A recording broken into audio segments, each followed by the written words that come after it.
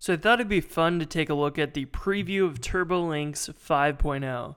So Turbolinks is actually going under a lot of different changes lately, and what you're used to as Turbolinks is being deprecated. So 2.5 and 3 are the latest versions that you're probably familiar with. And these are considered now Turbolinks Classic. So all of the Turbolinks repositories are now separated out into a Turbolinks GitHub organization. They're organized there, separate from Rails. And the reason for that is because Turbolinks really can apply to any application, and it doesn't have to be a Rails application. So the classic version that you're used to is, of course, intercepting all these links, but it's also kind of been rewritten from the ground up. So version 5 also is adding things like an iOS and Android wrapper so that you'll be able to use Turbolinks to embed your websites into mobile apps very easily and maintain those without having to build all kinds of native stuff. So that's going to be really cool. Now, Turbolinks Classic, you're probably used to version 2.5 that comes with Rails. There's a version 3 that you would probably have to upgrade to manually, but that included things like partial replacement, which means that you could say, when I click this link, let's only update this portion of the page. And while that was cool and pretty useful, it's also trivial benefits over full page replacement. So what we're seeing with Turbolinks 5 is that they've gotten rid of this partial replacement, which they just added, mainly for the purpose of simplifying the library. It doesn't need to be that complicated, and the benefits that you get of partial replacement is very minimal. So they decided to ditch it and keep the library simpler, which I thought was great. So Turbolinks has migrated into an official repository called Turbolinks. There's the Rails engine for the Turbolinks integration, and that's at Turbolinks Rails. And then there's the Turbolinks source gem, which is the JavaScript for Turbolinks as a Ruby gem. So if you use the Rails repository, that will include the source gem, which contains the JavaScript, which contains the compiled code from the original Turbolinks repository.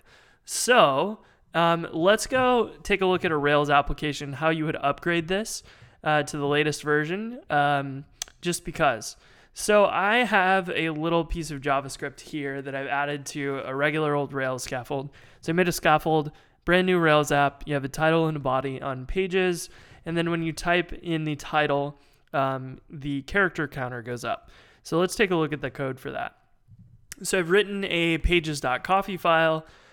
And anytime the page so when the page loads with jQuery, anytime that a user types in the title field, and then let's update the character count. And when the page loads the first time, let's also force trigger the key up event to make sure that this always has text in it.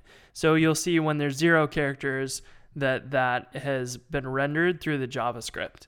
So when we click back and we go to new page, you'll see that it didn't run, and that is because we don't have the jQuery.turbolinks shim in there. And the reason for that, if you're not familiar, is that there's a library called jQuery Turbolinks that converts the jQuery page load events to work with the Turbolinks page load events, because the Turbolinks ones are kind of fake, because all these pages that you're seeing us navigate to are actually somewhat fake. They're AJAX requests and HTML5 push state in the URL. In order to make the loading and rendering of the pages much faster, Turbolinks basically cheats how browsers work, which is a really, really smart and slick way of doing things. So Turbolinks, personally, I like it.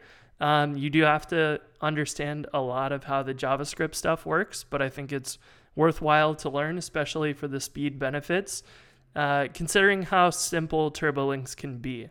So let's actually go ahead and fix this JavaScript bug, which I've done intentionally. We're going to use the jQuery Turbolinks shim in order to do that, which I know that a lot of people use. So it's probably in your own application. And then we're going to upgrade to Turbolinks 5 and make sure that the jQuery Turbolinks shim still works in version 5. So let's jump into our gem file in our application and install the jQuery.turbolinks gem. And let's just grab the latest version from Ruby Gems and install that. So we'll paste that in at the bottom.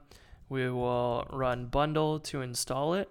And then we'll go to our application.js file and add that in. So you say require jQuery.turbolinks in order to do that. And you want to do this before Turbolinks runs.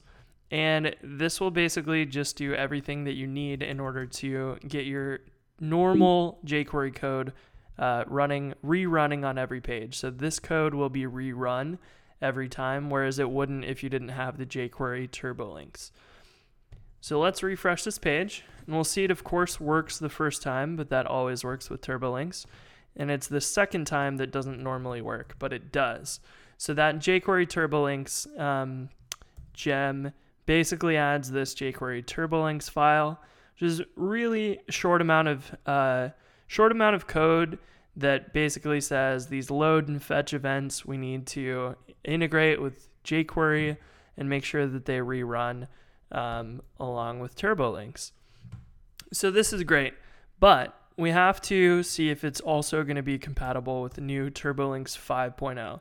So there's a beta version of the gem out there, which you can grab, and you can install that into your application by overriding your gem Turbolinks line and specifying that it needs to be the beta version of 5.0 or higher. And you can go back to your terminal and run bundle to install that.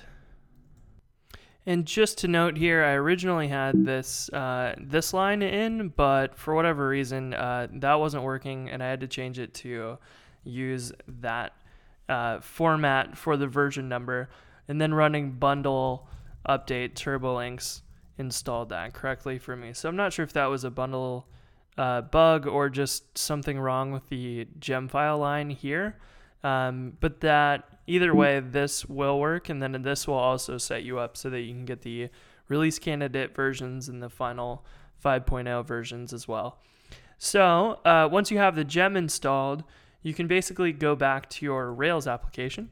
Well, restart your server, and then go back to your Rails application, and you'll see that Turbolinks should automatically be working.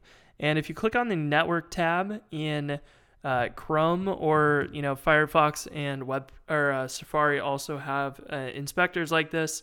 When you click the links, you should see that you're getting XML requests or XHR requests. So these are the Turbolinks initiated requests. So anytime you click these links, you can know for sure that Turbolinks is the one making those requests, and it is, as you can see here.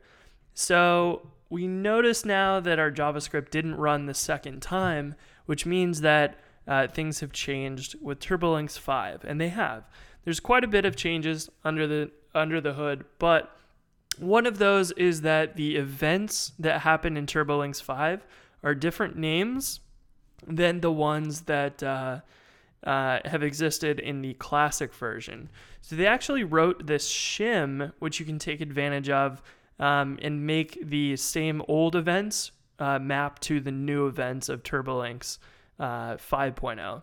So it's really just 30 lines of CoffeeScript that allow you to easier upgrade to Turbolinks 5. And that means that we also don't have to make any updates to any of the gems like jQuery.turbolinks in order to use those with version 5. So this makes for an easy upgrade path. Now the problem is this Turbolinks compatibility.coffee file is not included in the gem. So you're going to need to copy the code for this and then put it inside your JavaScript file. So we can do that by saying edit app assets JavaScripts turbolinks-compatibility.coffee, paste that in, and then let's go to our application.js and make sure that we require Turbolinks-compatibility. And you want to do it after Turbolinks because let's open up that file again, because you're referencing the Turbolinks object here. So on the first line, you're referencing Turbolinks. So If you don't do that ahead of time, you'll see an error in your JavaScript console when you reload the page.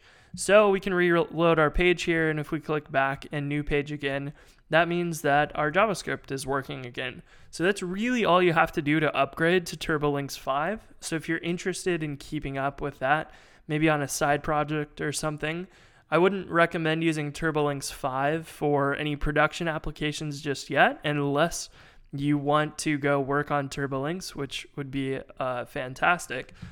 But that is all you really have to do in order to upgrade to Turbolinks 5.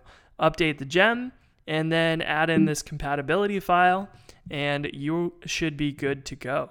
So that's really it for upgrading to Turbolinks 5 from version 2.5. If you're on version 3, of course, I didn't mention that if you do use partial replacements, you're going to want to change that code so that it doesn't do that.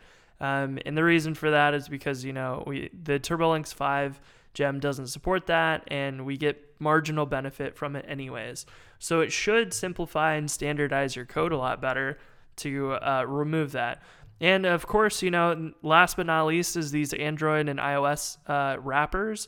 Hopefully they get released soon. They're still not out yet, but I plan on doing an episode shortly after they get released, because that is going to be kind of the killer feature of this, being able to do all of those together.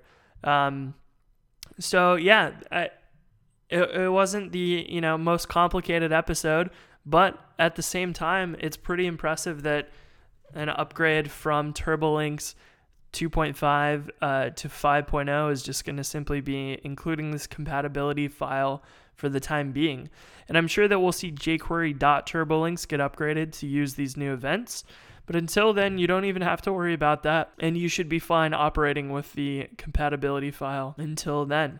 So that's it for this episode, and I'll talk to you next week. Peace.